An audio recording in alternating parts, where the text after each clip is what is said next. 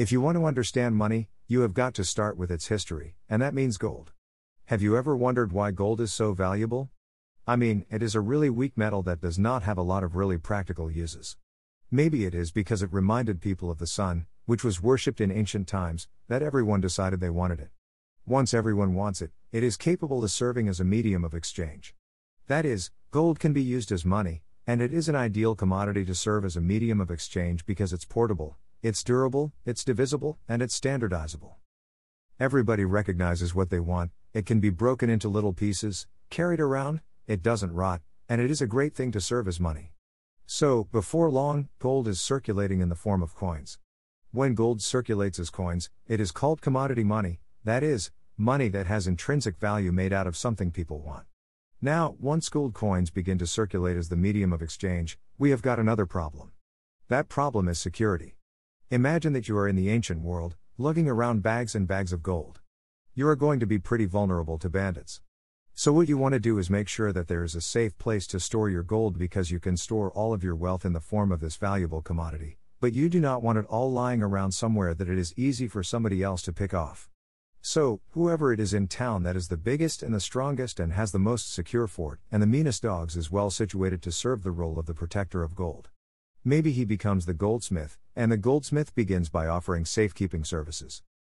So safekeeping services work this way: the goldsmith has a vault, and people come and they put their gold in the vaults, and the goldsmith gives people receipts, and the receipts tell you how much you are able to withdraw from the goldsmith later. So if I put 10 pieces of gold into the vault, the goldsmith is going to give me a receipt for 10 pieces of gold. Now, the goldsmith can charge me a fee for this service because he is doing me a favor, but the goldsmith can also make money by taking the gold that is in the vault and lending it to other people. Think about how this works. So I want to borrow money to start a taco stand. I go to the goldsmith and I say, I need some gold so that I can pay the people that are building my factory. He says, okay, I will lend you some gold right now, but you have got to bring it back to me later with interest. So since more gold goes back into the vault than came out, the goldsmith can take part of it as his profit. So the goldsmith can make money by lending gold to others. Now, a problem can arise here, of course, if the goldsmith starts lending out money, and then everybody comes back and there is no gold there. That is called a run on the bank, but one thing that makes that relatively unlikely is called synchronization. That is, think about the way people behave as far as deposits and withdrawals are concerned. People deposit and withdraw from the bank in a kind of predictable fashion. If I go to the goldsmith on a particular day and I want to withdraw some of my gold, chances are that somebody came by earlier that day or maybe the previous day and deposited gold. So the goldsmith, rather than digging in and finding the coins that I actually put in, can give me the gold that the guy left there the day before. So as long as deposits are well synchronized with withdrawals, the goldsmith can take the bulk of this gold and lend it out, keeping a relatively small amount on hand if people want to come in and withdraw, then, in the meantime, rely on synchronization. That is, gold flows in and out in some predictable way. Let us think more about what the goldsmith could do, because rather than actually lend out the gold coins, the goldsmith has another strategy. That strategy arises because this receipt that I got for gold may actually begin to circulate as money itself. Think about this. If everybody knows that the goldsmith is reliable and if these receipts cannot be counterfeited easily, that is, that they would have to have the goldsmith's thumbprint on them or something like that, then whenever I want to buy something, I do not actually have to go get my gold out of the vault at all. I can just give you the receipt. Now, you are entitled to go make the withdrawal yourself whenever you want. So, the goldsmith's receipts begin to circulate as money. They become a medium of exchange. The gold here that is in the vault is the commodity, but the receipt is representative. Because it is representative, people will accept it. That means that the goldsmith does not have to lend out gold at all. What he can do is, if you want to borrow money from the goldsmith can just give you a receipt directly so that you can go out and spend it like money. You give the goldsmith an IOU, which shows up in his vault, and he gives you a receipt, which you go out and spend. Now, anybody who wants to can take this receipt, bring it into the goldsmith, and cash it in for gold. So, the goldsmith now has to be careful how many of these receipts that he issues, because if he should get overstretched, that is, if the goldsmith starts issuing lots more receipts than he has in gold, he is now vulnerable to a run on his bank. That is, I hear the goldsmith is issuing a lot of receipts. We are seeing a lot of receipts out there. I do not think that he has the gold.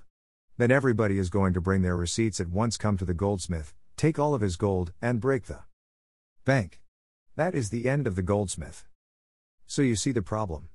This problem helps us understand the basic concept in the financial system. That is the concept of fractional reserve banking. Money circulates whether in the form of receipts for gold or whether in the modern world in the form of checking accounts and currency, but if there are not reserves to back those, and, in particular, in the case of checking accounts, if the bank is creating a lot of checking accounts because it wants to be issuing loans so that it can earn interest, if the bank is creating checking accounts and it does not have dollar bills to back it, then they are subject to the same kind of problems that the overeager goldsmith is once he has issued all of these receipts. Now, this raises an interesting question. That is, what is a dollar bill backed by? I have dollar bills right here in my wallet. What is it that determines their value? Can I take this and cash it in for gold? Absolutely not. The Federal Reserve that issued this currency will no longer trade it for gold. In fact, private households haven't been able to get gold from the Fed since the Great Depression. What is it that determines the value of a dollar?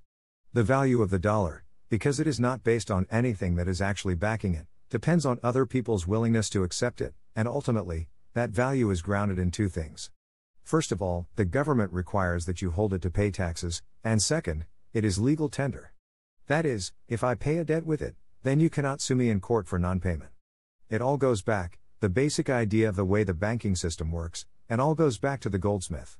The goldsmith starts with safekeeping, then begins making loans, then finds himself the custodian of the community's money supply because his receipts begin to circulate as money. That puts him in the position of wanting to issue enough of the receipts that he makes full profit off of his lending activities, but not so much that he makes people afraid that he cannot actually back his receipts with gold. This is the basic idea behind the modern banking system, a fractional reserve system where checking accounts have to be backed with reserves. We are going to see shortly how that fractional reserve banking system works in the modern financial system. The above text is the transcript of Stephen Tomlinson's words. He coaches Wall Street, Fortune 500 and tech startups. He is well known for his leadership, finance and economics lectures which he taught at the University of Texas. The way he explains the origin of money is enough for the upcoming generations to perceive the paper's birth and why it continues to multiple with cyclical economic distresses.